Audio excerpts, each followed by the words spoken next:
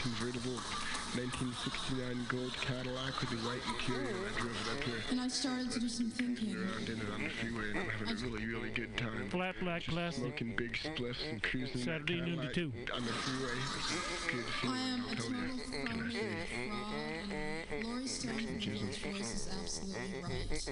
I am petty, rebellious, and adolescent.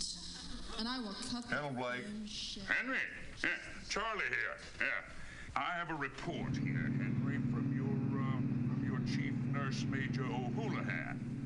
She makes some accusations, Henry, I find pretty hard to believe. The dude minds, man.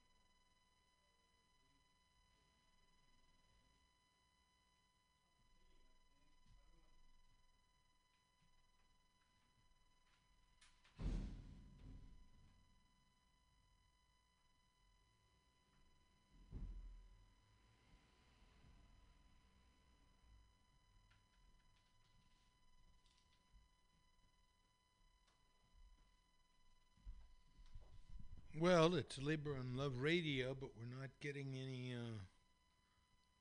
cooperation. Let's listen to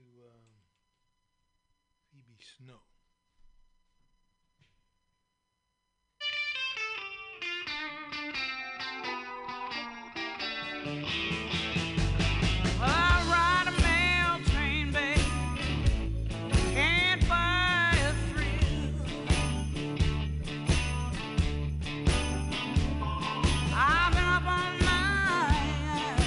Leaning on the windowsill.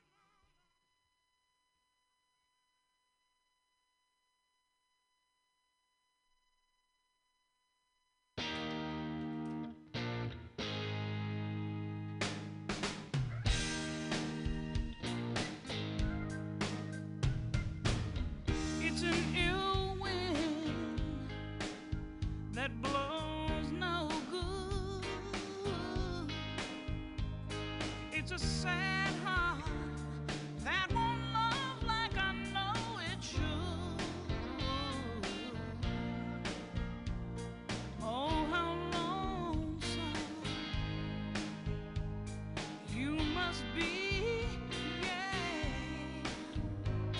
It's a shame if you don't share your love with me. It's a heartache, well, when love has gone, but it's bad and even sad later on. There's no one blinder than he who won't see. It's a shame if you don't share your love with me. I can't help it, I know, if he's gone. I must try to forget, 'cause I got to live on. And it's a good thing to love someone, but it's bad and even sad when it's not returned. And oh, how lonesome you must be. It's a shame if you don't share your love with me. It's a low-down shame if you don't share your love with me. You got to share it. Why don't you share it? You must share love with me. Would be a big mistake. A big mistake. Ooh, yeah. Share your love.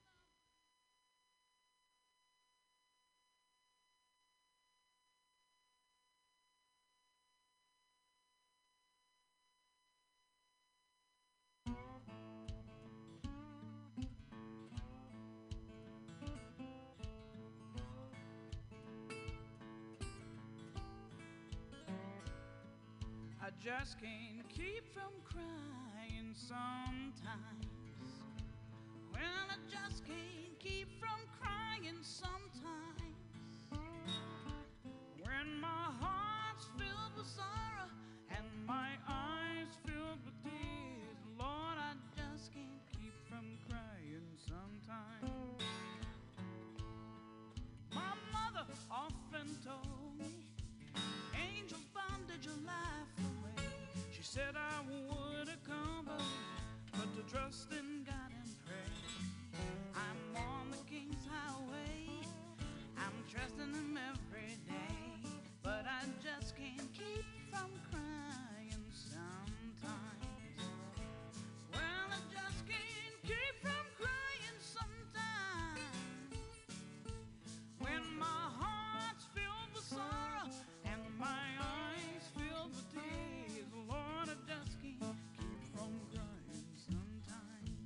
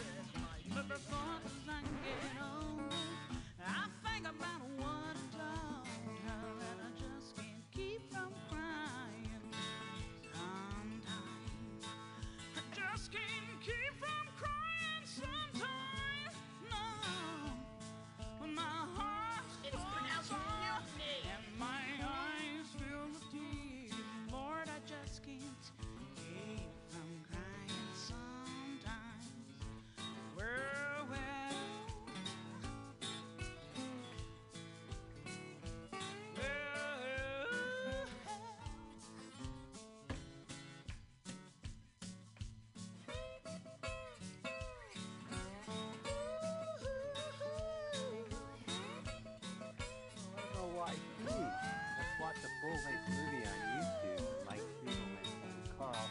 Hi, Carl. Hey, Mike. Good to hear your voice. Good to be on L.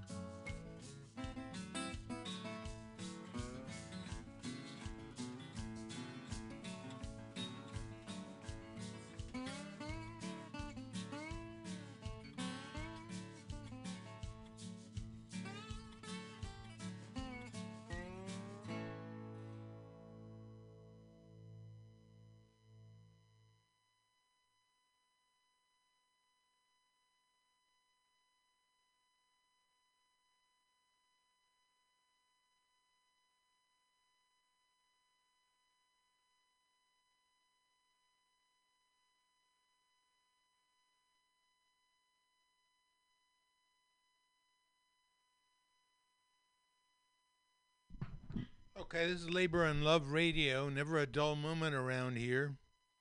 Welcome. Trying to get to play some music here for you. That was Phoebe Snow.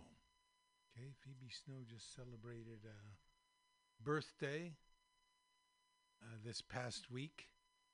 And she started out with Dylan's classic. Takes a lot to laugh, it takes a train to cry.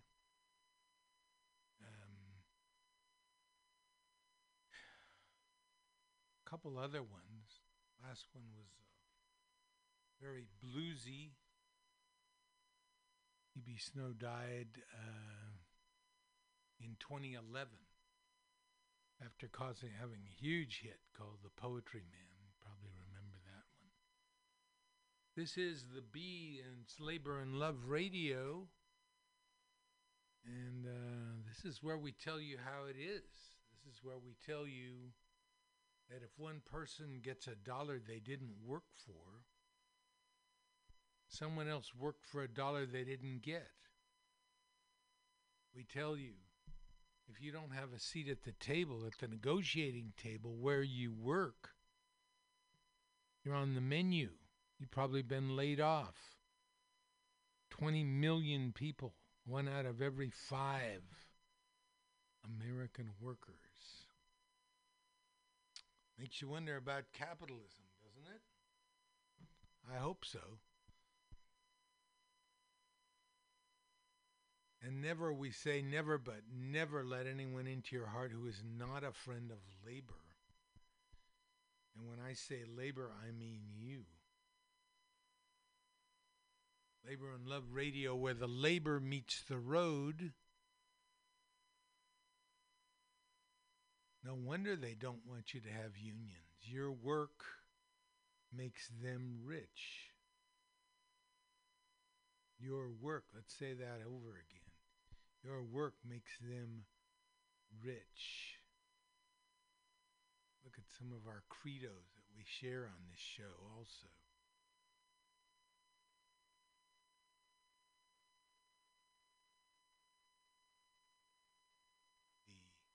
Basis of what we believe here on Labor and Love. We're going to have a couple people calling in. You're not just stuck with my opinions.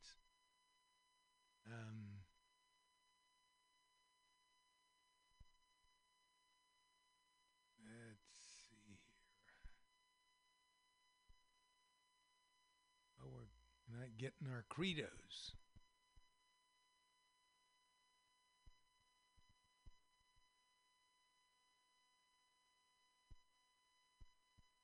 Can I tell you a secret? I don't even care if they're undocumented immigrants in this country. Without Social Security numbers, they aren't privy to the welfare people claim they get. The vast majority of them are normal people trying to live a better life.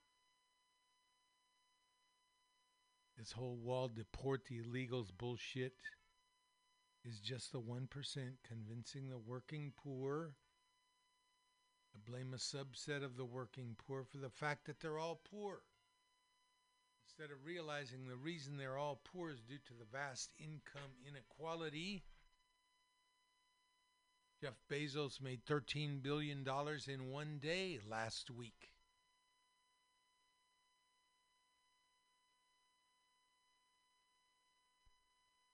Great investment banks, okay, are making billions of dollars. Over $500 billion has passed to the upper 1% during this virus. It's not a virus for everybody, huh? Some people are getting rich. Use your brains, we continue. Use your brains. The existence of another poor person is not why you're poor. It's because the people who control everything don't increase your wages. Okay?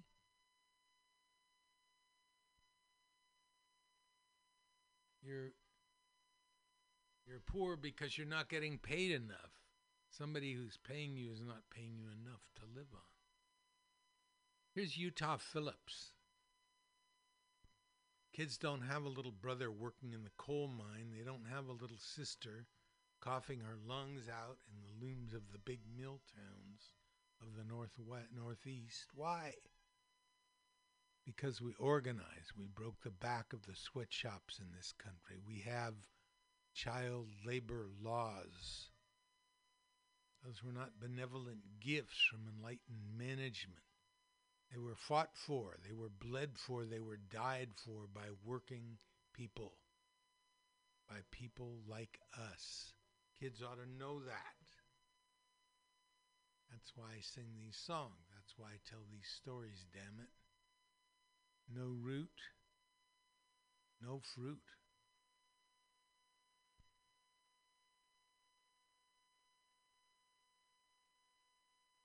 So you're not that into politics, huh? Your boss is. Your landlord is. Your insurance company is. And every day they use their political power to keep your pay low, raise your rent, and deny you coverage. It's time to get into politics. Maybe, you think, huh?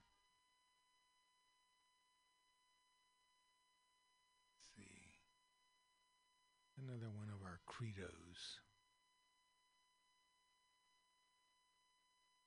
But let me get this right, a woman says, a working woman says. I'm not allowed to get an abortion because I didn't realize I was pregnant till 6 weeks.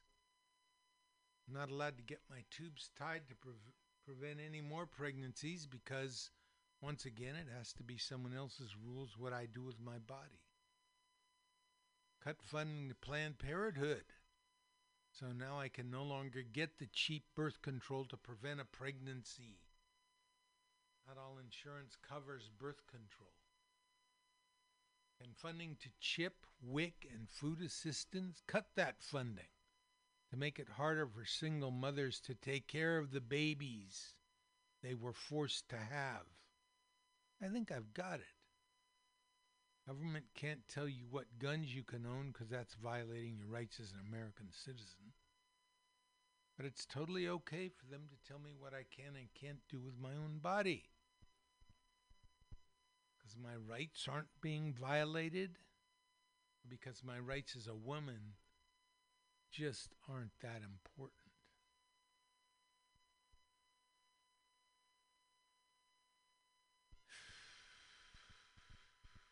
All too true. Let's see what we got here at the top.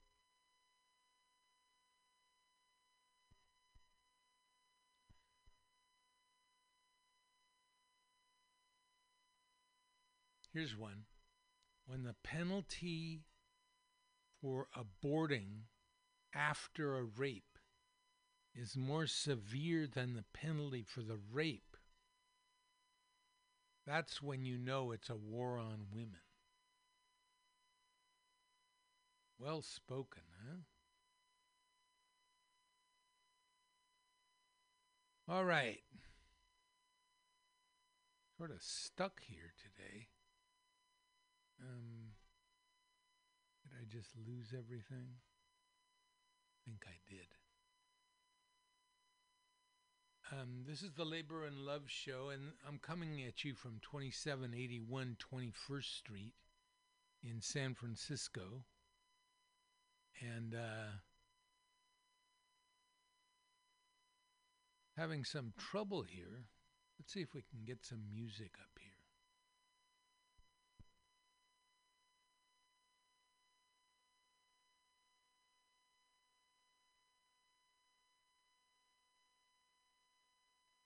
Not getting any.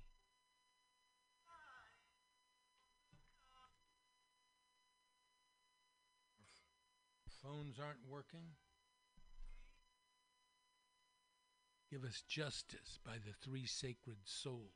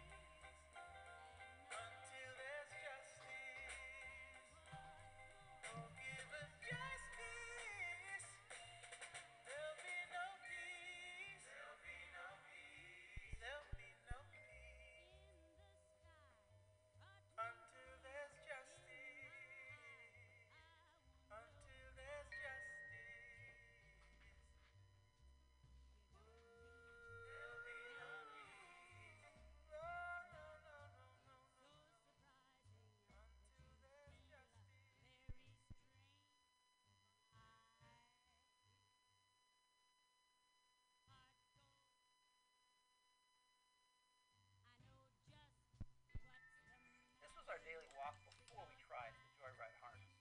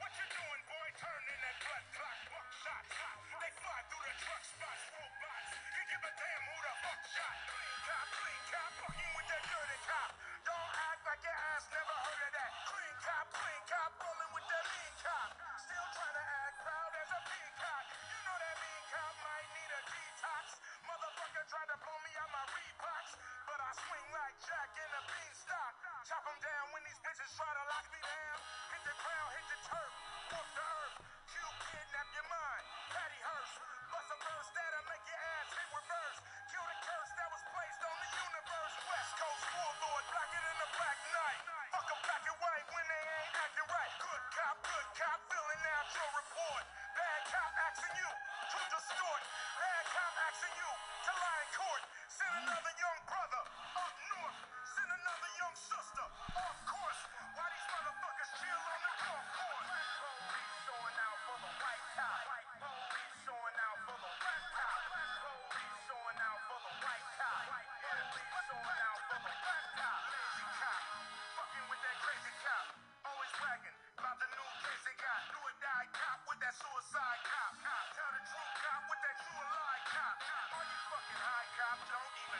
top. Ain't no motherfucking drugs up in my spot. All you find in my closet is the high top. And my motherfucking tickets to the skybox. Hold up, nigga. I'm a rider. Use a roller. Yep, the controller. Make me mad, that's when I get swole up. The incredible Hulk is bipolar. Come out the cuff, knock off the rust. Throw my hands up, you still wanna bust. The Trojan horse is full of excessive force. When they try to get aggressive, niggas off the porch. Police showing out for the white top. Showing out for the white top. Police showing out for the white top. Good cop, where is your dignity? Where's your empathy? Where is your sympathy? Bad cop. Where's your humanity? Good cop. Is that just a fantasy? Hell on that nigga. Snitch on that bitch. Truth be told, motherfuck the blue code. Fuck the po-po, acting like G-O. Already know, cracker, let the brick go. Black lives matter, it's not shit chatter. Cause all they wanna do is scatter brain matter. A mind is a terrible thing to waste. A nine is terrible in your face. The mace has a terrible fucking taste. The pen is a terrible fucking place. The kings all hate the fucking ace. The judge sabotaged my fucking case. Racist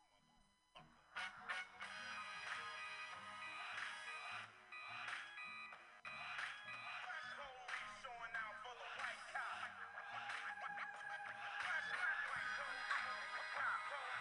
White police showing out for the black cop.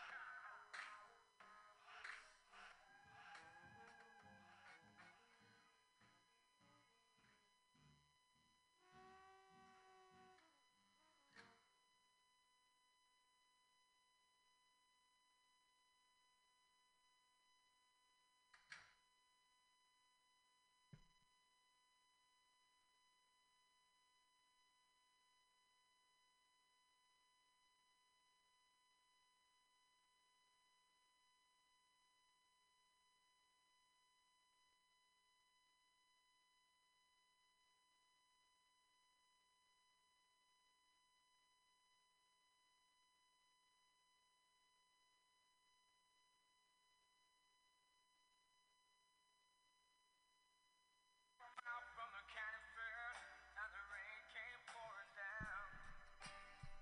Me and Billy standing there with a silver half a crown. Hands are full of fishing rod and the tackle on our backs. We just stood there getting wet with our backs against the fence. Oh, the water. Oh, the water. Oh, the water. Hope it don't rain all day. And it stung me to my soul. Stung me just like Jelly Roll. And it stung me. And it stung me to my soul. Stung me just like going home. And it stung me.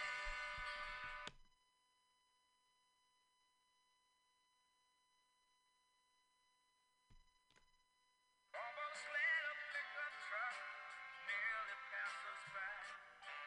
So he jumped right in the driver grinned, and he dropped us up the road.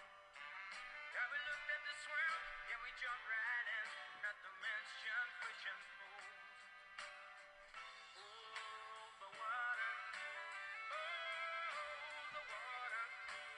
Oh, the water. Let it run all over me. Yeah, it stung me to my soul. Stung me just like Jelly Roll. Yeah, it stung me. Yeah, it stung me to my soul. Stung me just like going home. Yeah, it stung me.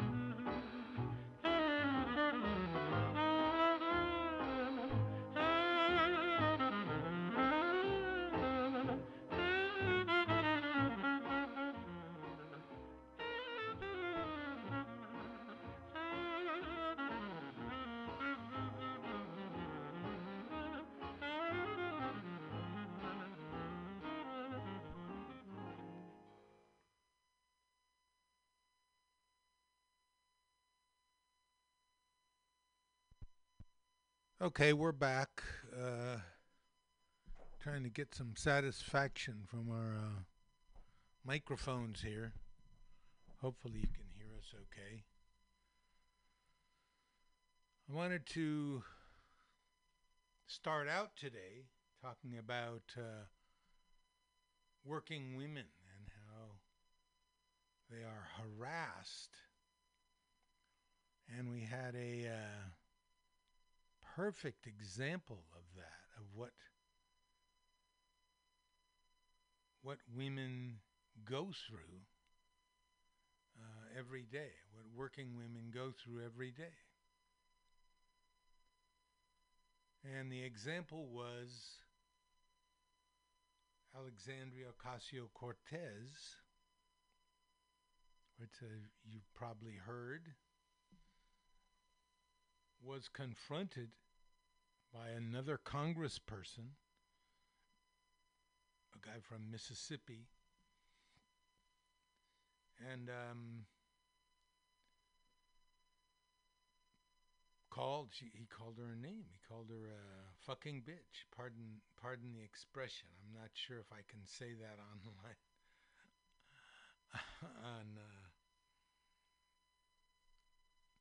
Let's see if we can get Cortez and her brave statement before Congress.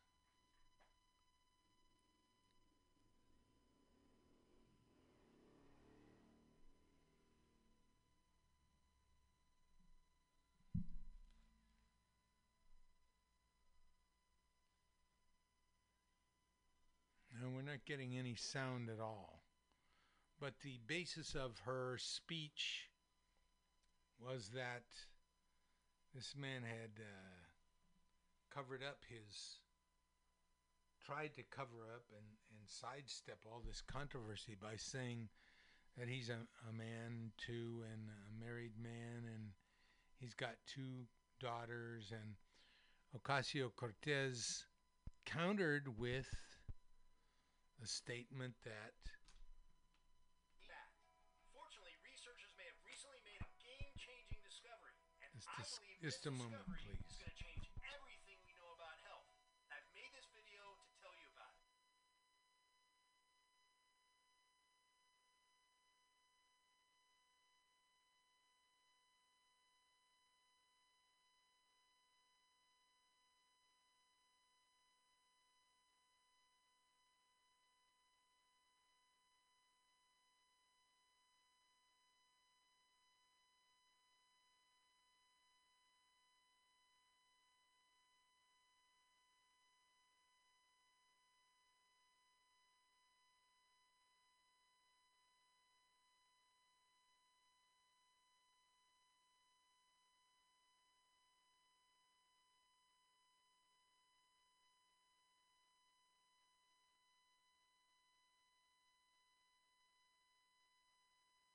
Towards me on television.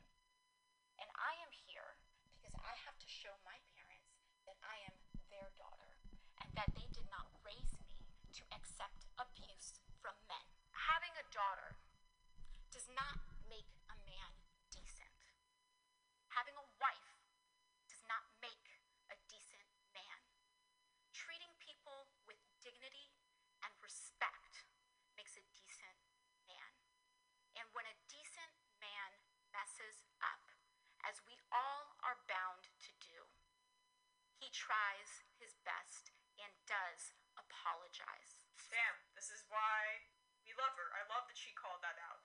So many times there are Republican and Democratic male lawmakers who use the fact that they have daughters, they have a mom, they have a wife, they once sniffed the perfume of a lady on the subway as a reasoning behind why they support certain policies, where you could just say, I'm a human being and I'm supporting other human beings, or just having empathy. You don't need to have a direct connection with a woman to support policies that you say are in favor of women. But in the case of Ted Yoho, again, I cannot believe that that's his name, he was using protect himself from accusations of misogyny and sexism, which were clear in his horrific confrontation with Ocasio-Cortez, which he didn't really apologize for. That's why Ocasio-Cortez, other progressive lawmakers who stood in support of her, like Pramila Jayapal,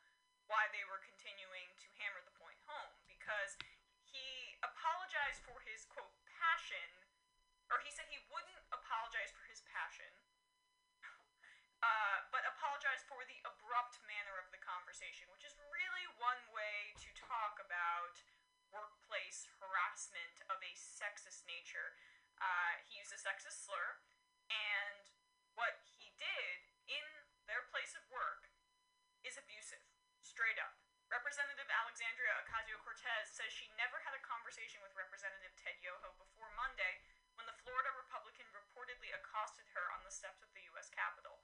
The freshman Democrat from New York said that Yoho, who was exiting the Capitol with Representative Roger Williams, suddenly flew into a rage. I was walking up the Capitol steps to vote when Representatives Yoho and Williams came around the corner of the second flight, Ocasio-Cortez recalled Tuesday, speaking to Yahoo News via Twitter direct messages. When I pass other members on the steps, regardless of party, I usually nod or say hello if I'm able. Out of nowhere, Yoho comes up to me and puts his finger in my face and flies off in a rage. He started going off about shootings and bread and nonsense, calling me crazy, shameful, out of my mind, etc. At first I tried to talk to him, but that just made him yell over me more, she continued. Williams then started joining in, yelling things at me, and then said something about throwing urine. I don't know what that was about. I said he was being rude, and that this was unbelievable, and started to walk away. According to The Hill, which first reported the incident, Yoho called Ocasio-Cortez an effing bitch as he walked away. A spokesman for Yoho denied the report.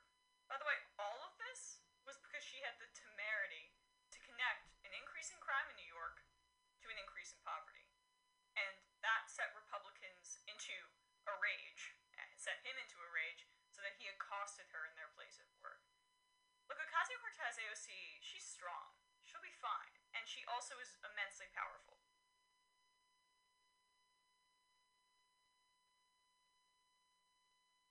She's now a member of Congress, and she has a huge platform.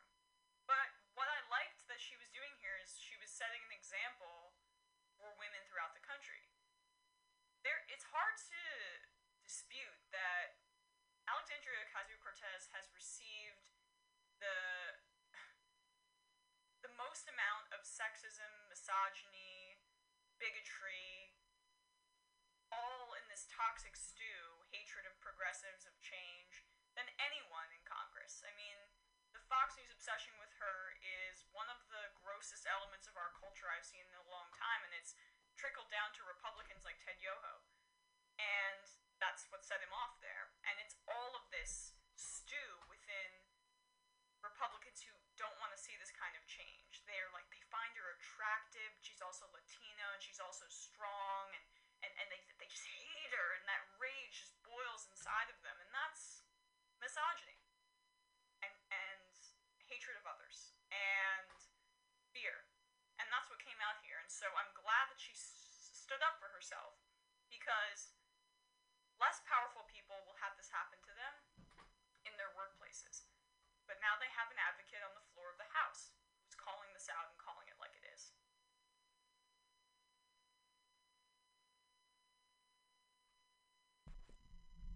Okay, so that's the skinny on Ocasio-Cortez, and that's her response. She stood up in Congress and answered the guy and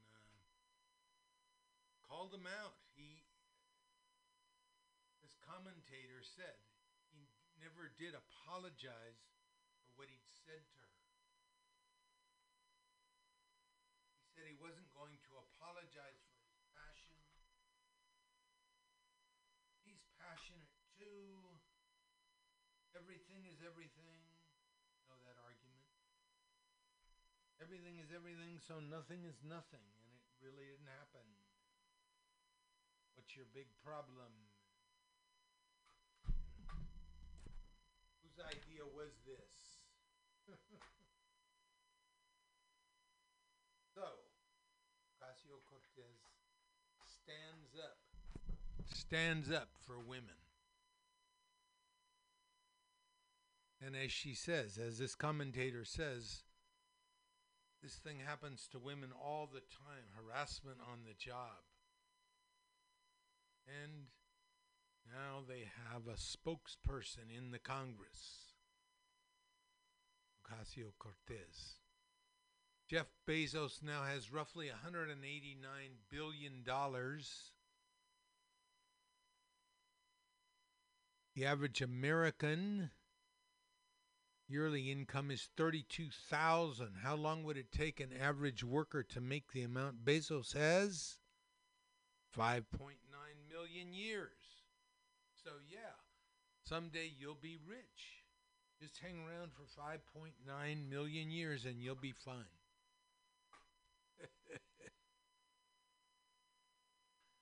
Okay, we're going to talk today about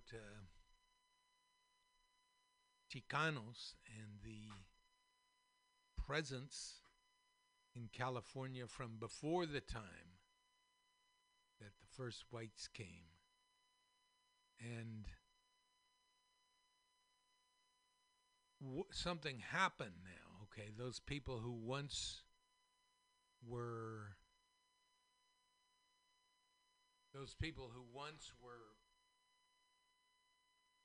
the regular citizens of California all of a sudden became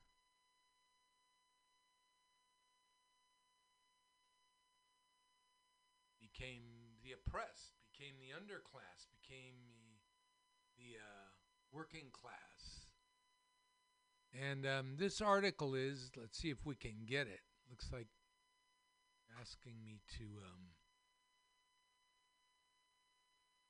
what is it, Chicano, and what do Chicanos want? Let's see if we can get it on another. This is the classic question. I can remember in the 50s, in the 40s.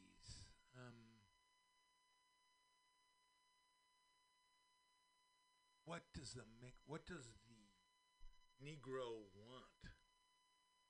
Right? What does a Negro want? Okay, what does the Chicano want? This article is titled. Chicano or Chicana is a chosen identity. People who are citizens of California, but who are proud of their Mexicanness. Okay? The culture of the Chicano and Mexicano people goes back to the Indian peoples before in the era of slavery under the Spanish colonizers. Mestizo culture, part Spanish and part Indian, grew out of the developing feudal era of the 17th and 18th centuries. In the 1940s and 50s, prior to the Chicano movement, Chicano, Chicana was widely used as a classist term of derision.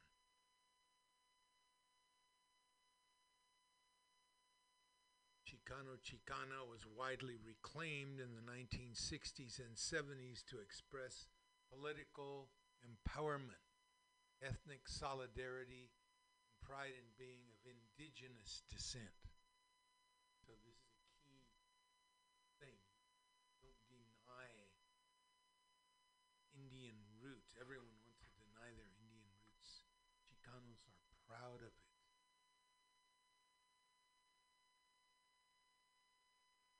Many Chicano, Chicana youth in barrios rejected cultural assimilation into whiteness and embraced Pachuco, Pachuca, Cholo, Chola identities as counterculture symbols of resistance. Like the incipient black movements, community organizing, the Chicano movement was surveilled. Filtered.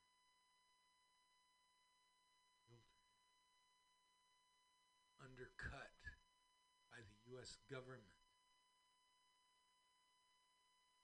such as through counter-intel, hyperfixation on the masculine ad subject, which excluded.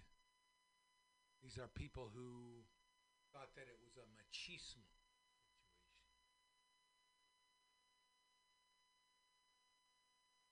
Kind of student activism was reborn in the early 1990s and started to read again the classics, Chicano writing, and we run into this thing again. This is something that white society seems to confound itself. Back in the 50s and 60s, when people would be on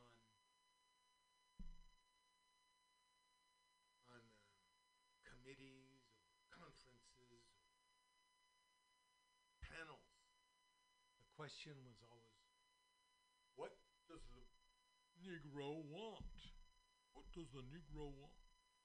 Well, what do you want? In the main, he's no different from you. What do Chicanos want? Ask yourself, what do you want? Okay, we're going to get a phone call now, shortly, from our Capitol correspondent, Mr. E.J. Coleman, waiting on that. Like I said, we're struggling today because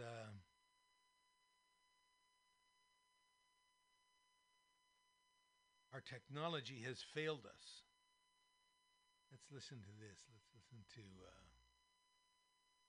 Simone. How do you take your coffee? For most Americans, it's with I don't cream care and how sugar. you take your coffee. Sorry about that.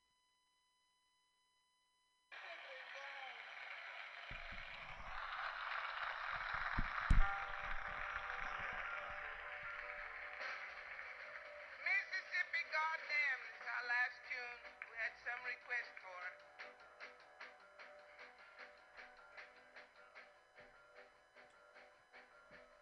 Alabama's got me so upset. Tennessee made me lose my rest. And everybody knows about Mississippi, goddamn. Alabama's got me so upset. Tennessee made me lose my rest. Everybody knows about Mississippi, goddamn. Can't you see it? I know you can feel it. It's all in the air. I can't stand the pressure much longer. Somebody say a prayer. Alabama's got me so upset, and Governor Wallace has made me lose my rest. Everybody knows about Mississippi, goddamn.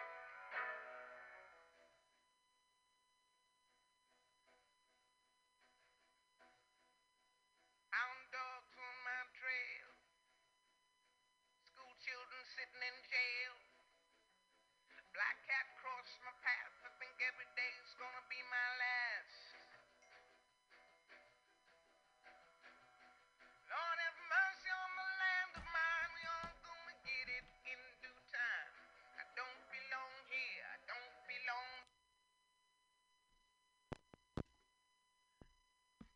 Hello? Hello? Hello. Hello, Earl? Yeah, hello, Bill. How are you? All right. I'm fine. I'm glad you called. How you feeling today? Oh, I'm doing fine. I hope everyone on your end is doing okay. How are you doing and your family? Well, they're all okay. Everybody's, doing the best they can in this this coronavirus thing. At first, it started out, oh yeah, okay, we're sheltered in place, and we stayed home, and it was different and cool, and then now it's gone on way too long. everybody's having a hard time with it, Yeah, that's one of the things, and the reason that I called is that knowing, first of all, it seems like there's a lot of violence, which violence been around, but it's getting worse. Yeah. And I guess because everyone is under this pressure of being kept at home, wearing masks, and there's so many things that's stressing everybody out. And one of the things that I've been doing to deal with it, not overlooking my family, caring about my family, or anything like that, is this is a second way of kind of releasing tension. And one of the ways I found to do that is what I would call tripping. Maybe you've heard people use the phrase, "Oh, he's just tripping." Yeah. Well, my tripping is completely different than the way it may have been used. What I do is I trip back in my mind and all the good things and some of the things that have an effect on me in the last 50 years. Yeah, for instance, going across the Golden Gate Bridge on a weekend, coming back from a camping trip, and having my first bite from a tick, which was funny because it was something new. Being a person that's always been afraid of rattlesnakes but loved outdoors, I always worried about the rattlesnake, never gave it any thought of such a small insect that had affected me and made an impression on me at the Golden Gate Bridge, of all places. Other things that I do, like I said, as far as tripping, is tripping on those experiences of going to the beach, camping out, smelling driftwood, just burning over the night while we're out on the beach. The salty air. All of these are pleasant things that, like I said, I would consider being called tripping. These help me release the tension from being at home and trying to protect myself from the virus. And I'm saying that hopefully that people will try tripping sometime themselves. And all of this is attributed to my friends, you, and Mr. Morgan, Charlie Morgan, Chuck, all of my friends, all in my memory that I pull up of all the goods and some of the funny things that happened. For instance, building a dome on land, on some land that one of the friends that had owned. That was the first time experience. I go through thinking about that, thinking about my fear again of rattlesnakes, of wild animals, but I wanted to be out there. Hey, I wanted to be out in the wilderness. I wanted to experience it. All of these things come back in memories, and as I said, I'm using the word tripping because I did trip through 30, 40 years of my life while being isolated at home and not really going out for fear of the virus. So that's a wonderful right now, thing. I just want to say my main thing, the tripping, was all friends. And I really appreciate the friends that I had, and will continue thinking and tripping about those things that we've experienced in the past. What I remember is it. Do you remember we had some land, and we would go up there, like you say, and build things, and hike around. But I remember how worried I was about poison oak because I'm really allergic to poison oak. And I can't even go near it, Once I was out of school for 2 weeks with a bad case of poison oak, but you walked into the middle of a poison oak patch and wiped it all over yourself, and you didn't even get it. You remember that? Oh, yeah, I remember that. And plus, that was one of the things when we went up to Charlie's, and came up again. I don't know why it is that I don't have, why I wasn't ever affected by it, but that came up when we were up there visiting Charlie. I think when he was his birthday, or he just got out the hospital. I can't really remember exactly the reasoning behind us being there, which it was a visit. But that came up then, and I don't know. That was a good thing in my life because everybody else couldn't be around poison oak, poison ivy, or anything else. My thing was, some reason it didn't affect me.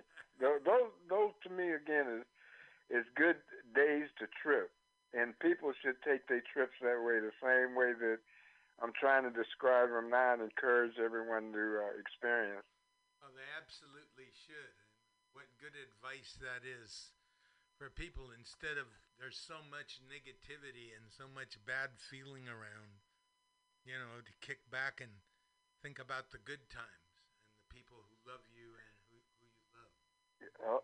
Oh yeah, and they were some good times, and I also became a pest in those good times, asking Charlie to sing a song that I had never heard before, but he sung it once, and from that point on, I always wanted to hear him sing that song and just irritate him until I almost forcefully make him sing that song.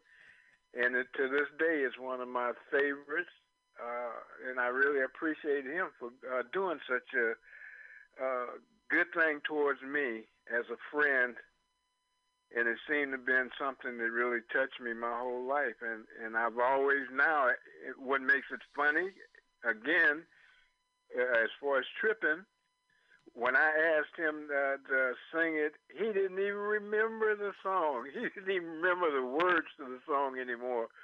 But I'm still here waiting on him to sing it to me once again whenever we're together. Well, so Charlie, if you're hearing this, sometime sing your song for me, please. I'm sure he'll do that. Called in last week, so we'll have to get a hold of him. Maybe he can come down to the studio here and sing it one of these days. Yeah, I was listening to him, and he was saying that right now they weren't on the air, so hopefully he'll be back on the air soon. Yeah, they're stricter over there. So, I guess I'll get off here. I don't want to tie up your program, but Sacramento is still Sacramento. It's still a great place to live. And hopefully everybody will take care of themselves and protect themselves from the virus. And again, you take care of yourself, your family. Okay. And I'll be thinking of you and all of my friends. And until I talk to you again, have a good one, okay? Okay, thank you. And thanks for phoning in with your point of view and that really good advice. All right, and everybody start tripping. Everybody trip. I'll talk to you. Okay, bye-bye. Bye. Okay, that was Earl Coleman, our Capitol correspondent. We're going to have a caller around 11:30, I think. But I want to try something out.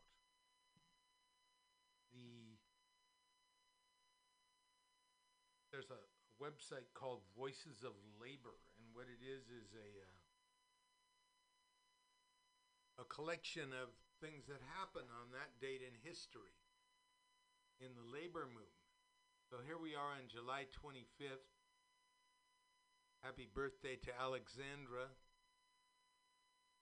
After striking for 7 months, New York garment workers won the right to unionize and secure a closed shop.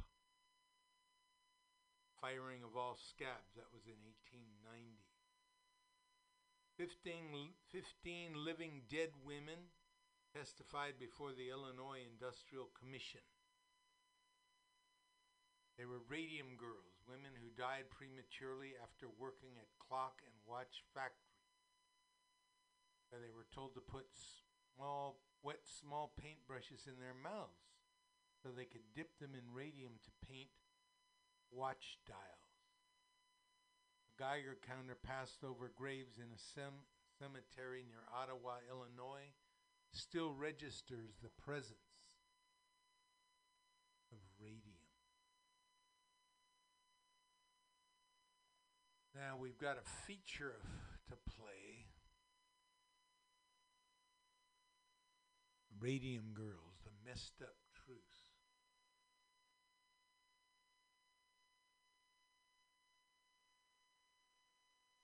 Started as a fairly good job for a group of poor women, though soon turned into a nightmare. This is the messed up truth about the Radium Girls. Radium was discovered in 1898, and it didn't take long for entrepreneurs to see the potential value in its luminescent properties. A few years after it was discovered, William J. Hammer mixed it with zinc sulfide and created a paint. While he didn't patent the invention, Tiffany & Company did. The new paint was wildly popular in Europe first, and the people who worked with it would glow as they walked through the streets at night. It wasn't until 1914 that radium-based luminescent paint started to be produced in the United States. By 1921, the main manufacturer had already expanded a few times and moved, changing their name to the United States Radium Corporation and patenting the name Undark for their paint. Other companies started popping up as well, using names like Luna and Marvlite for their paints. They weren't just making paints, they were using those paints too.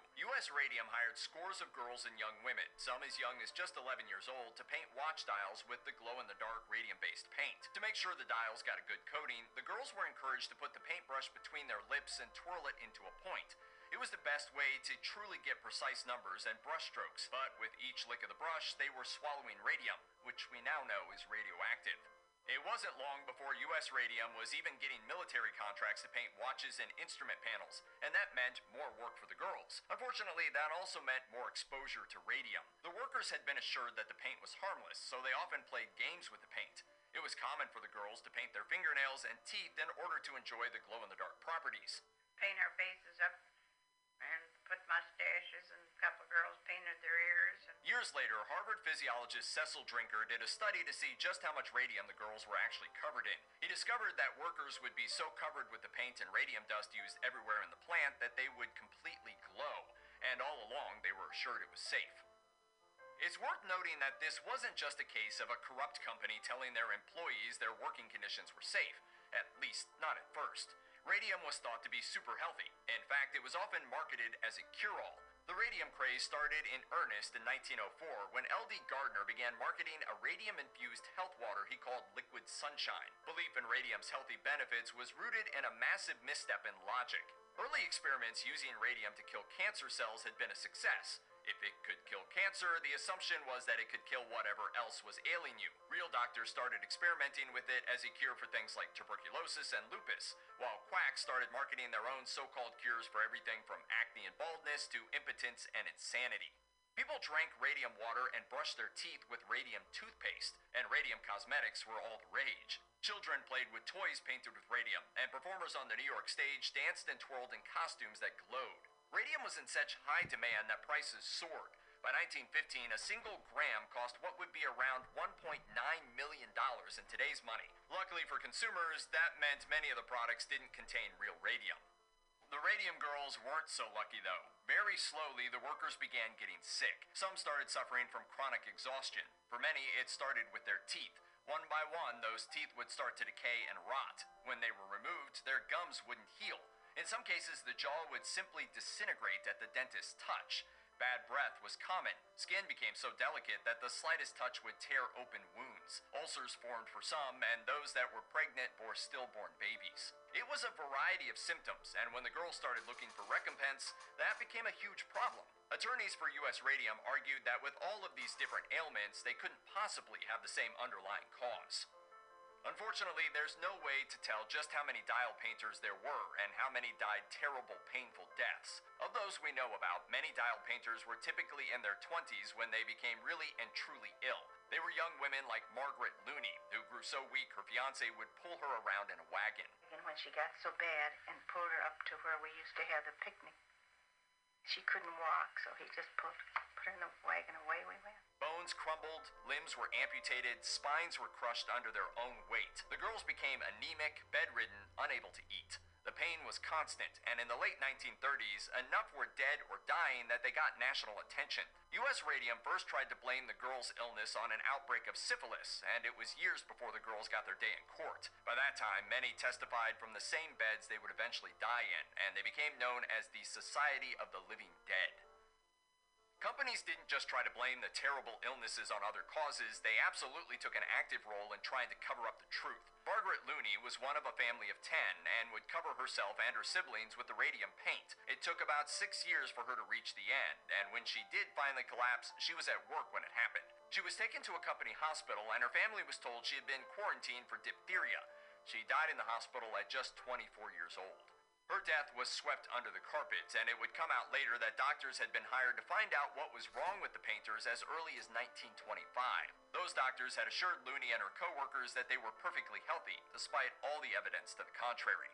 The lawsuit started in the mid-1920s, but it was shockingly difficult to even find an attorney to take the girls' case. Why? When radium painters sued U.S. Radium in 1927, they were told they had passed the 2-year statute of limitations for complaints. They didn't testify until 1928, and months of delays prompted the newspapers to pick up the story. Those women accepted an out-of-court settlement, and when Ottawa-based painters from the Radium Dial Company tried to sue in 1935, they ran into the same problems. They, however, refused to settle. It was another 2 years before their case was heard in court, and by then Catherine Wolfe Donahue, one of the lead plaintiffs, had already collapsed at a previous hearing. She gave her testimony from her sickbed, and photos were plastered all over the country's newspapers. They won their case, but it was a hollow victory.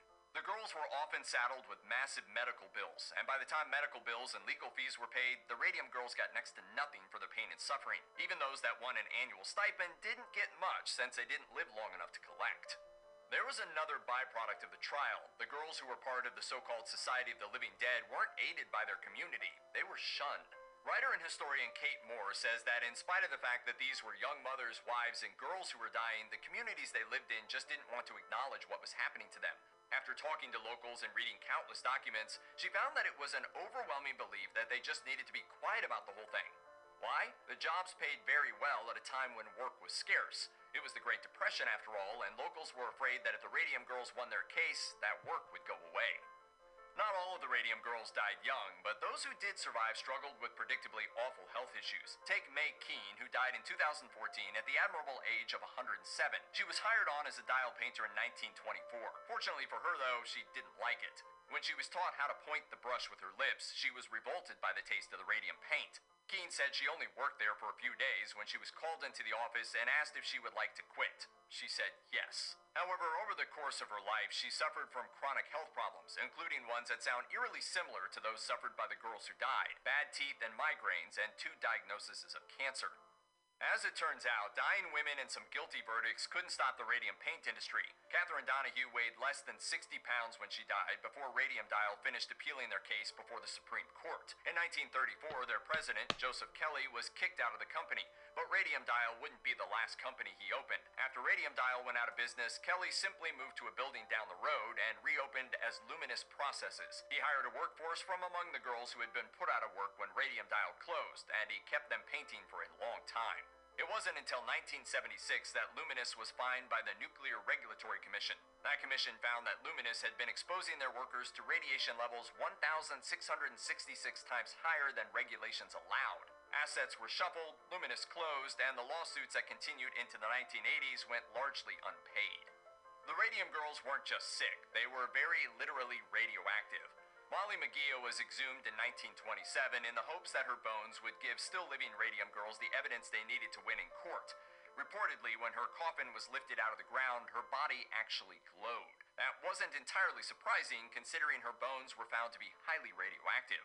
Ottawa, Illinois was known as Death City throughout the 1930s. In 1987, the documentary Radium City tried to show just how long-lasting the effects were, in a very graphic way. When one man headed into the Catholic cemetery where many of the Radium girls were buried, the Geiger counter he carried goes nuts.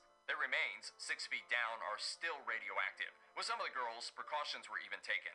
Margaret Looney and Catherine Donahue were buried in lead-lined coffins. And yes, devotees of radium-based health products are just as radioactive. Industrialist and golfer Eben Byers was the poster child for a drink called Radiothor, and drank several bottles of it a day. Holes formed in his skull, his jaw fell off, and his bones began to crumble. He died in 1932 and was so radioactive that he was also buried in a lead-lined coffin.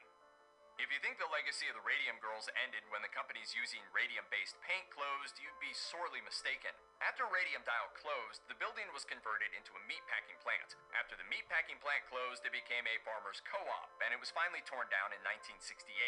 The rubble was used as fill around the city of Ottawa. The building that housed Luminous didn't fare much better. For years after the plant closed, it was also used for storing meat. Eventually, 16 separate sites around Ottawa would become classified as Superfund sites, requiring long-term intensive hazardous waste removal. NPR Illinois says that many have been cleaned up, but as of 2018, there was at least one site that still remained a highly radioactive and terrifying legacy of the Radium Girls.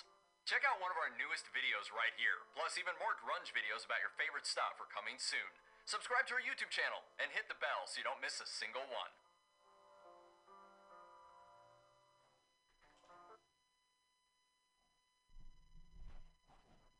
Okay, the shameful story of the Radium Girls. Radium wasn't stopped until 1976. Just remember watching a feature about nuclear energy, a series of videos that the U.S. government made to sell the whole idea of radioactive energy. And they didn't say anything about the Radium Girls. They were supposed to put the brush inside their teeth.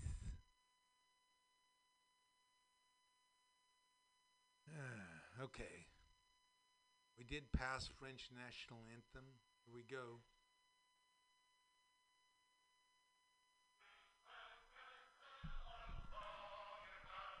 Scene is from Casablanca.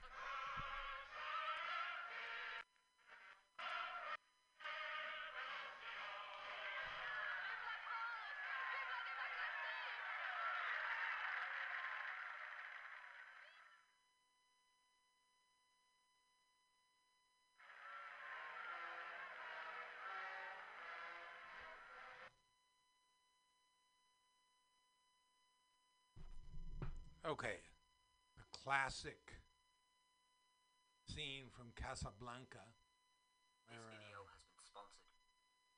where Paul Henry leads a group of French people in a bar, Rick's bar, in the Marseillaise against a bunch of Nazis. German Nazis are sitting in the bar singing German songs, and he inspires people to play the Marseillaise.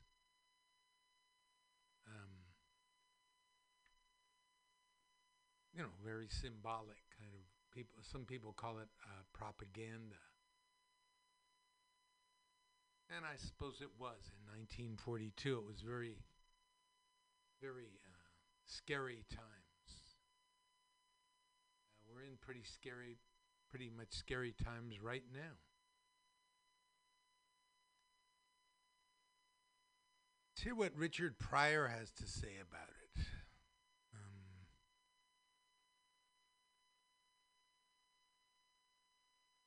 Pryor is on with a white guy who's a moderator. Hear what he says. Probably stop some racism. Stop racism? Yeah. I'm probably afraid of that because then people don't hate each other and people start talking to each other, and then they start talking to each other, they find out who's the problem. Which is? Greedy people. Greedy? I have a couple things I want to ask you there. Do you really think that some of the guys that you've dealt with at NBC, no names, right? Because there's lawsuits for that too, that some of these guys really want to promote racism actively, or is it a subconscious? I just think it's part of capitalism, is to promote racism, right? In order to make things work. If you feel better because you're white and you can get a job, you use that. I mean, I would. Absolutely. Say, I'm sorry, Jack, but shit, they say I'm white. I'm going to use this. Right. Absolutely. Get this job. I'm hungry, But, and that separates people. So they keep people separated, and that keeps them from thinking about the real problem. That's as simple as I see it. Probably it's not that simple, but... Now, all right, you and I are about the same age, right? We're in our mid-30s. How long is it going to take before guys who think like you, and I say guys who think like me, people who don't want to have racism in the country, people who don't want to be oppressing any minority, whatever it is, sexual, whatever minority, really get into positions of power and can change things? You can't get in a position of power, it seems, if you think like that. It seems that the only time you get in a position of power is if you're like the people that are in power. To me, I mean, that's the way it goes. I mean, people that get to become executives become like the people that were already executives. I don't know, maybe... They go in with good intentions, but it eats them up. It's like a cesspool. It just gets on you and it starts the system eating. levels. Pretty soon it's Is all that gone. what a cesspool sounds like? Yes.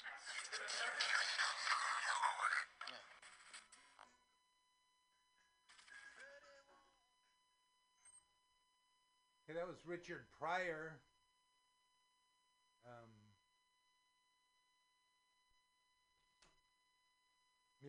Repeating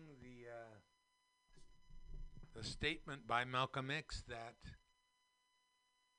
racism and capitalism go hand in hand in his mind. We're going to get a phone call any minute now from the Davis area. I've invited my daughter to call in and offer her point of view on what's going on all around. The Southern Tenant Farmers Union, another time, a time when black and white got together under common cause. The STFU was founded in Tyrone, Arkansas in July 1934 by black and white tenant farmers and Socialist Party members. The STFU is part of a rich tradition of labor organizing in the Depression-era South. A little bit more on that later.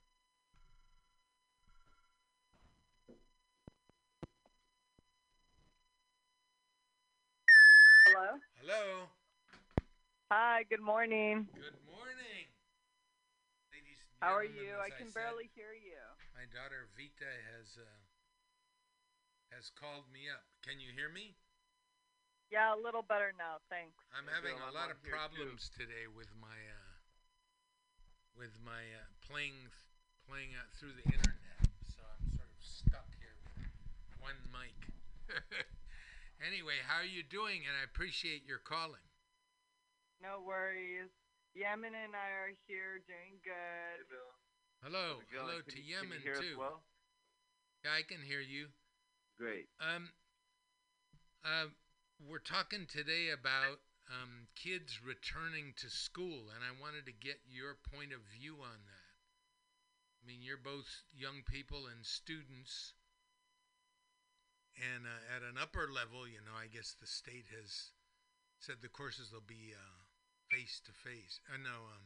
Distant. But anyway, what's your take? What is your take on the fact that the Secretary of Education is ordering teachers and kids back to school in the midst of a pandemic? Well, I personally don't think, obviously, that it's a good idea. And I think that a lot of people are going to be worried and have a lot of anxiety about it, a lot of parents and family members, especially people who all live together in one house and don't know if their child will be coming back and spreading it to them. So it creates a really stressful situation for everyone, and it doesn't really make sense. Yeah, Bill, I was listening to the radio, and some guy called up and said, "Hey, how many schools are there in America?" And obviously, there's thousands of schools, and so just multiply that by the number of students that are there, and multiply that by the family members that they have, and clearly, what you're doing is committing suicide, essentially. So I feel like personally as well, it's not a good idea at all. And hopefully, we don't have to just gamble and just hope that they take back what they're doing and they just take back what they said as soon as possible. What is it that they talk? What is it that happened exactly? So they're declaring that kids go back to school for good.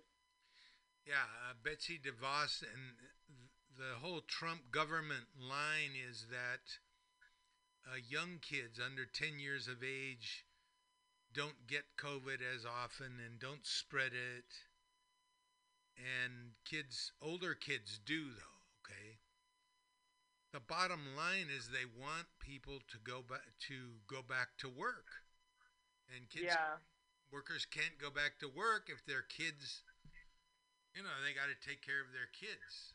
To say nothing of the inequality of, there's some homes where there are people who are teachers homeschooling the kids. There are other homes where the people don't even have internet. So they can't really they can't homeschool their kids. We bailed out the banks, right? So why don't we bail out, the families? And just until they get it under control and they whatever vaccine they want to, come up with, or whatever solution they want to come up with, not that, that any vaccine they come up with is the best choice, which is another problem, So it is a problem, but this is what government is for, right? And it should not be up to families, I think they should do virtual schooling, and I think that a lot of more affluent schools and private schools are doing that no matter what, really. And I heard that even Donald Trump's son, Barron, isn't returning to school in the fall either. So it's funny because he wants everybody else to return their kids, but he's not even doing it with his own son. And a lot of my little cousin, she goes to a private school, and she's not returning in the fall either. So what do you think it'll take? What do you think it'll take for parents to send their kids and for teachers to show up for work? What would it take? I don't know, probably a lot of personal protective equipment and working outside. But it would be way too difficult because when there's lunchtime and everyone would have to take that off to eat, it really wouldn't be feasible in my opinion. And at the end of the day, it's just not safe. It reminds me of the Challenger takeoff. Do you remember that? No, go ahead. What?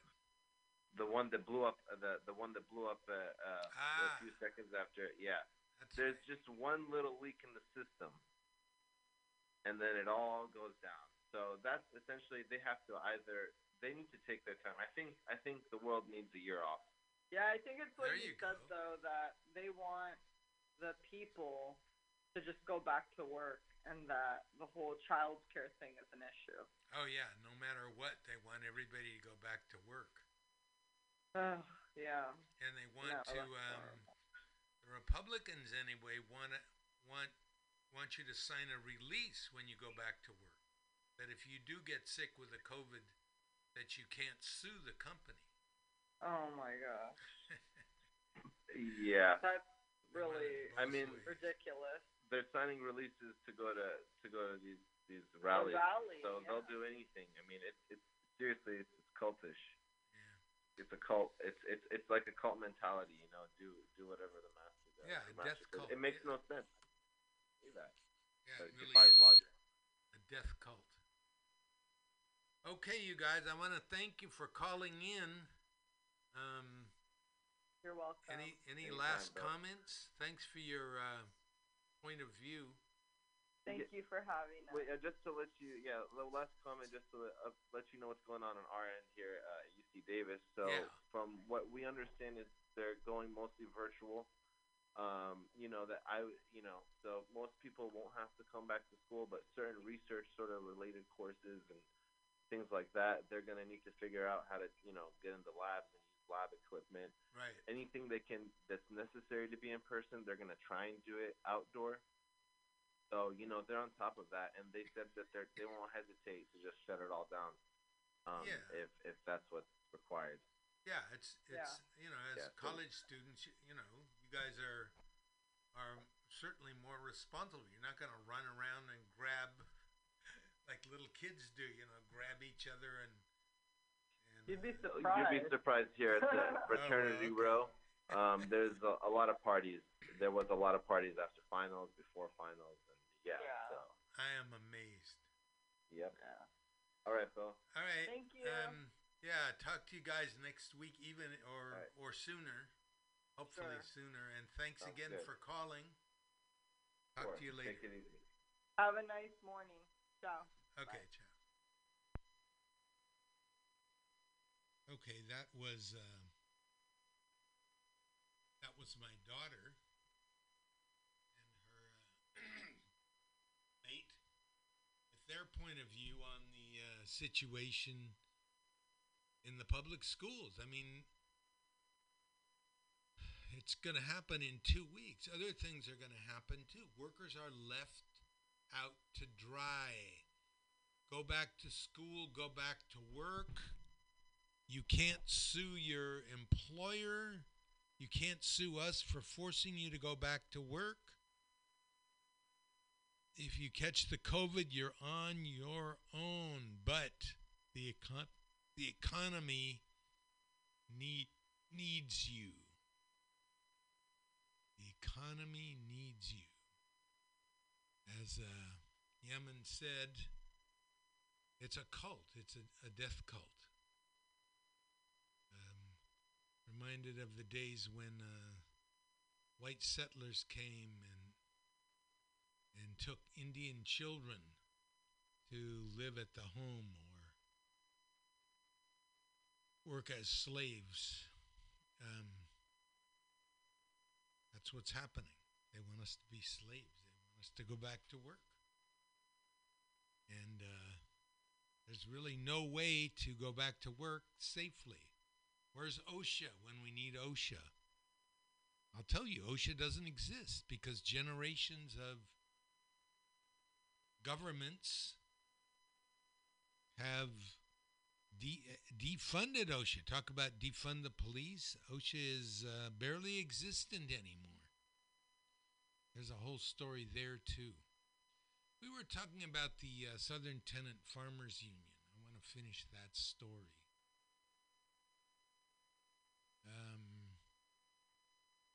The majority of Southern farmers, black and white, were exploited under semi-feudal labor conditions, paying for their land usage with crops and easily subject to the whims of the white landowners.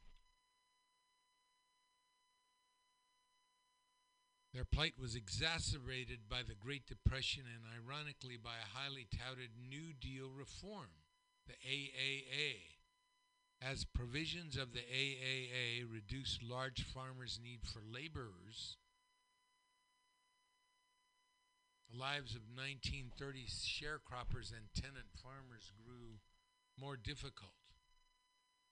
that they built successful unions, often with help from radical organizations, is one of the most inspiring chapters of African American and labor history. Originally, the STFU was formed to protest the eviction of 23 farming families on a plantation near Tyronza, but grew in scope to fight generally for the rights of sharecroppers, tenant farmers, and farm laborers. Here's some history I'll bet you never heard of. By 1936, the Union had spread to Texas, Missouri, Tennessee, Oklahoma, and Missouri, and at its height in 1938 claimed over 30,000 members in over 300 separate locals. Their newspaper, The Sharecropper's Voice, described the struggle of the Union and the workers they represented. Throughout its history, the STFU was remarkable among tenant farmers and sharecroppers unions in the South for its commitment in theory and in practice to building what was rare for the time and region, rare for any time in any region, hello, a racially integrated union. They were constantly under attack by police, planters who invaded union meetings. This happened in California, in Pixley, with mostly Mexican American workers.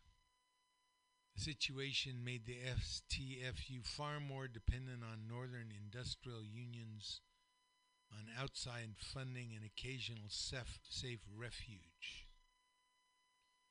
So check it out. That's in Black Past, the Southern Tenant Farm Workers Union.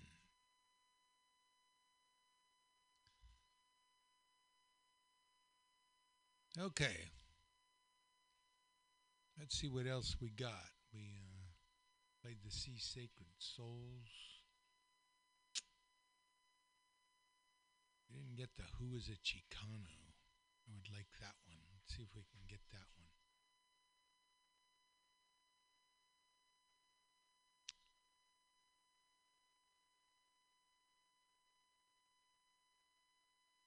But it's under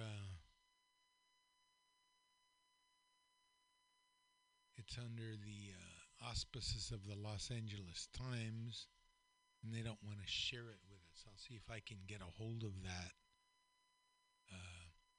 at some time next week, because it's something that a lot of us don't understand.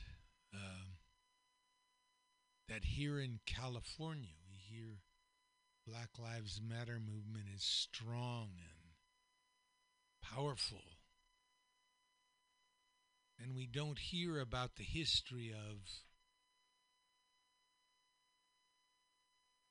Chicanos, Mexican Americans. San Francisco Chronicle says, Latinos account for nearly half of 172 people killed by police in California in 2017.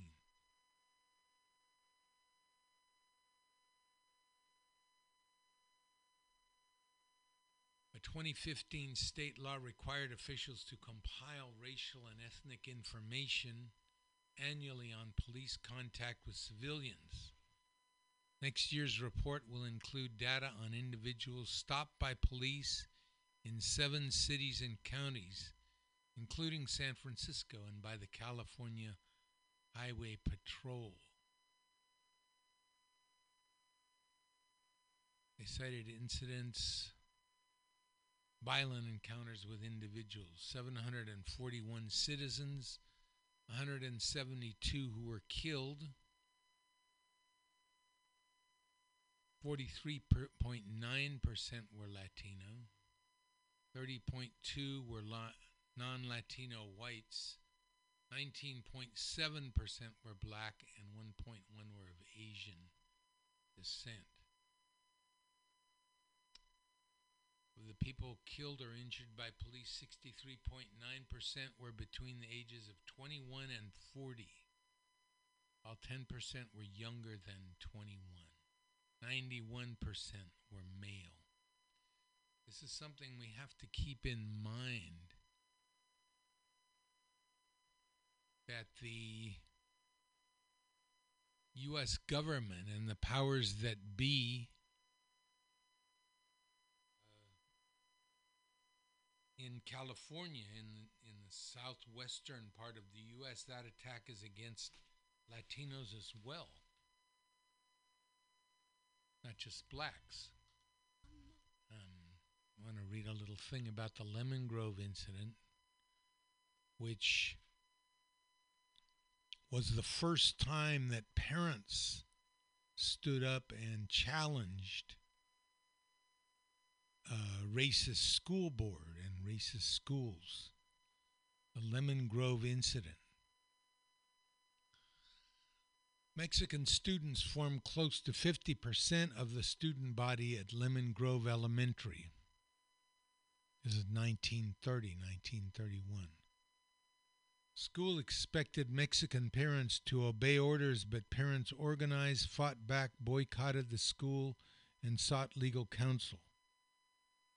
Evidence presented in court disproved the trustees' allegations and ruled in favor of the plaintiff Roberto Alvarez.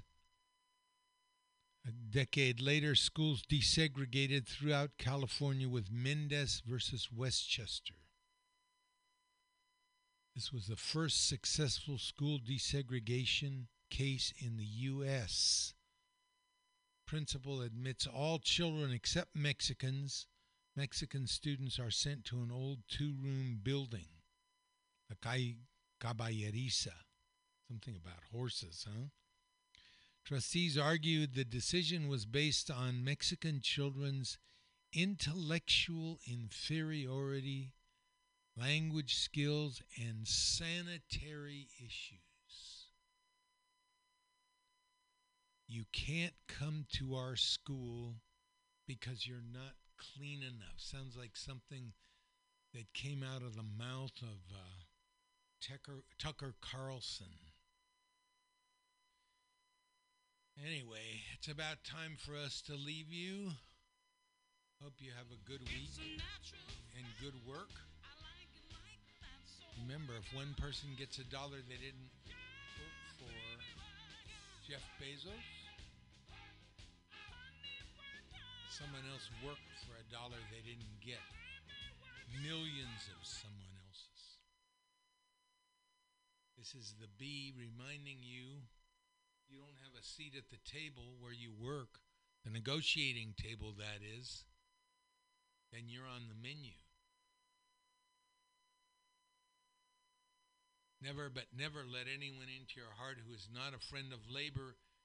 And when I say labor, I mean you. This is Labor and Love Radio, where the labor meets the road. Stay tuned for Scott Walker and his Flat Black Plastic Show. And have a good week with good work.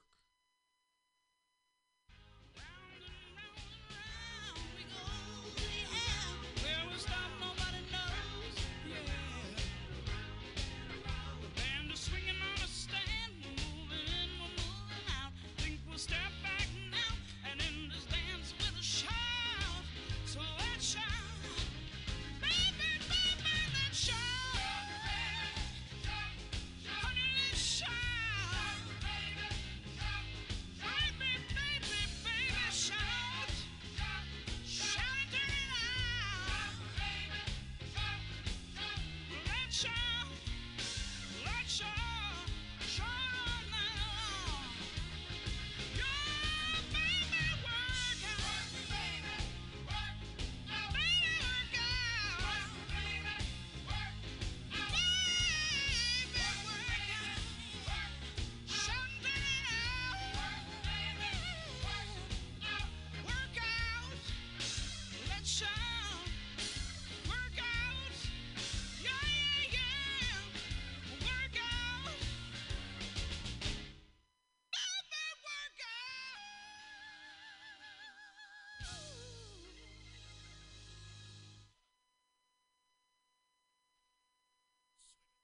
ye a podcast?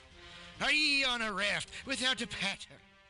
Well, gather around me, sea dogs, and get aboard me pirate ship as we set sail for the seas of MutinyRadio.fm.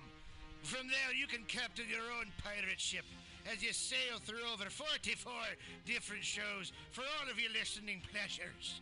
They've got live comedy to small business advice, LGBTQ friendly to sports, vinyl to gutter punk. MutinyRadio.fm has the best programming the internet ocean has to offer you. I bet my peg leg on it, or I ain't scurvy shit-faced McRat.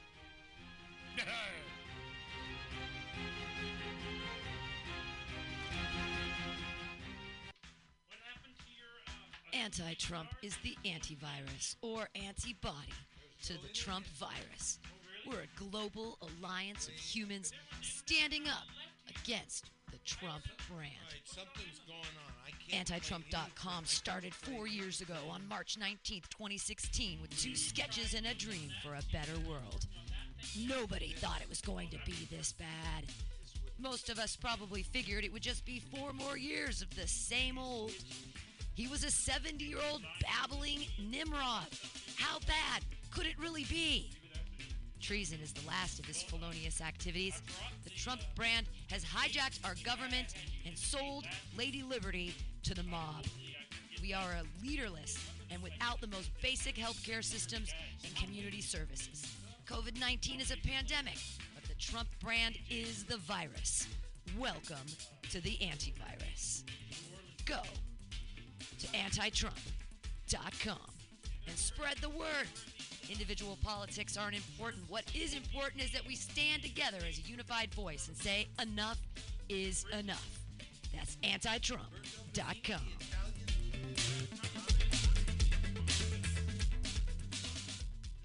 Welcome to Strictly Bad Vibes, your personal complaint department.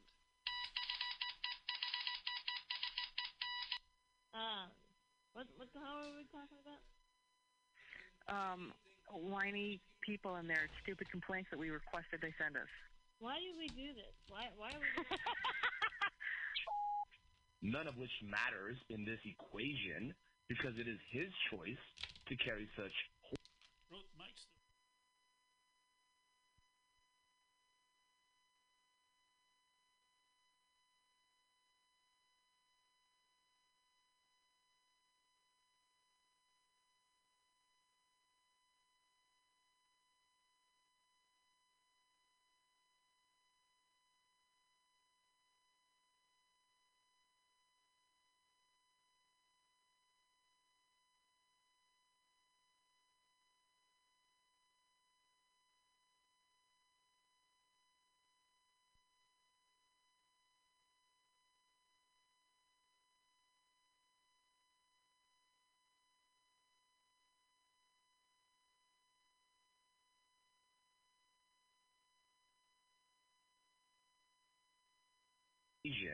Because it is his choice, such horse shit on the fucking train. And he was yelling. He was like, "Move it, bitch! Move it, bitch!" And I wasn't. I'm just not. I'm not moving it. You know, I've arrived. Why should I move? I don't like what work has been giving us at our free lunches. 115-340-1976, and it does not spell anything. 115-340-1976. Go for it. Call in, guys.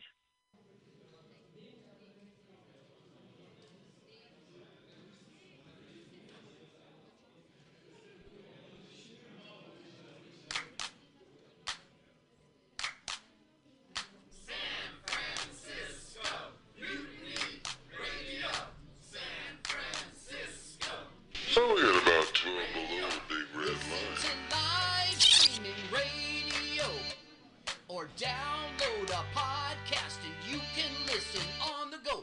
Listen to live streaming radio, or download a podcast and you can listen on the go. San Francisco Mutiny Radio. San Francisco Mutiny Radio. MutinyRadio.fm.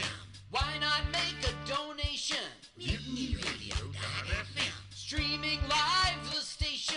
MutinyRadio.fm. District of the Mission. MutinyRadio.fm. MutinyRadio.fm. Listen to live streaming radio.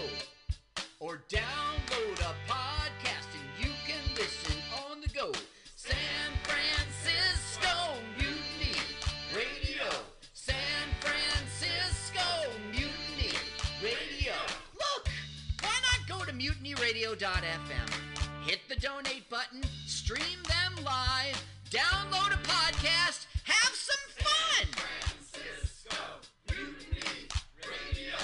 San Francisco Mutiny Radio. San Francisco Mutiny Radio. San Francisco Invisible. Radio.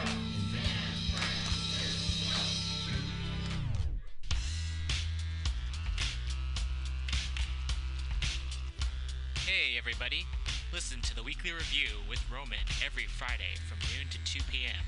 This is an unapologetically anti-capitalist program. We interview community organizers, activists, and artists. We talk about ways you can take action right now. So listen in to the Weekly Review every Friday from noon to 2 p.m.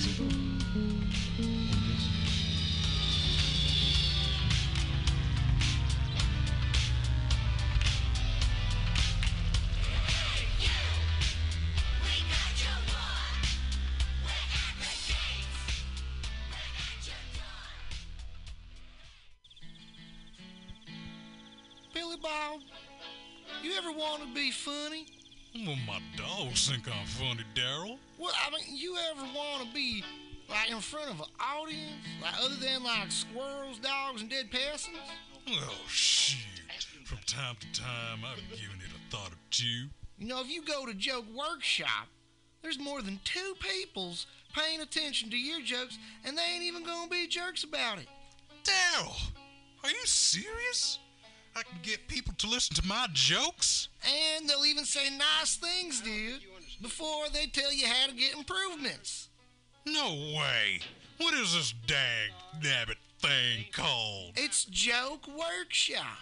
Joke Workshop? Yep, every Monday, 6 to 8 p.m. on the Mutiny Radios. So you're saying I could tell my jokes every Monday from 6 to 8? That's what I'm saying. It's the Joke Workshop Mondays, 6 to 8 p.m.s at the Mutiny Radios. Yahoo! $4.99. Good evening there, my friends here at MutinyRadio.fm. Chester Cashcock here, and giving you my love and regard as well as movies over there. And I just wanted to let you guys know that anytime I go swimming in my vault of rare coins and piles of filthy cash, I can't help but listen to Pamtastic's Comedy Clubhouse every Friday from 8 to 10 p.m. I mean, if anyone who knows anything about comedy knows that Pamtastic's books the best of San Francisco and beyond's underground comics. It's a great showcase, and they have a fun time at Pamtastic's deep in the Mission District, where you can laugh off your tushy for a mere $5 every Friday to 10 p.m. And I laugh because $5, I mean, that's what I use to wipe my tushy with. So to laugh it off for a mere $5 is indubitious. But if you can't make it to Mutiny Radio, well, don't even worry. Don't fret at all. You can simply download the podcast post-show and giggle in the comfort of anywhere, like your Aspen summer home on the mountain ridge with the kayak feeling. So all you got to do is just go to podcastics.pcrcollective.org/comedy clubhouse, or you can listen live every Friday from 8 to 10 p.m. as your host Pam Benjamin brings you the best comedy from San Francisco and beyond the universe. And what's better than the universe? It's a cash cock, honey. Yeah.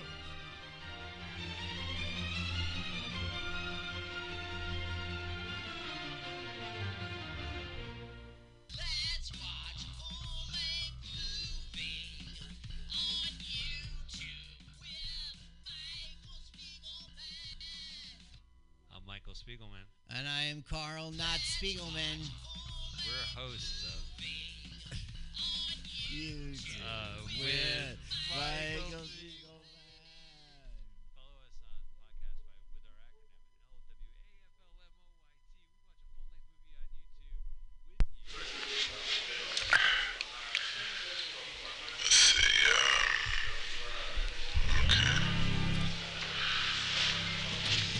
Oh, we got about 12 below the big red line.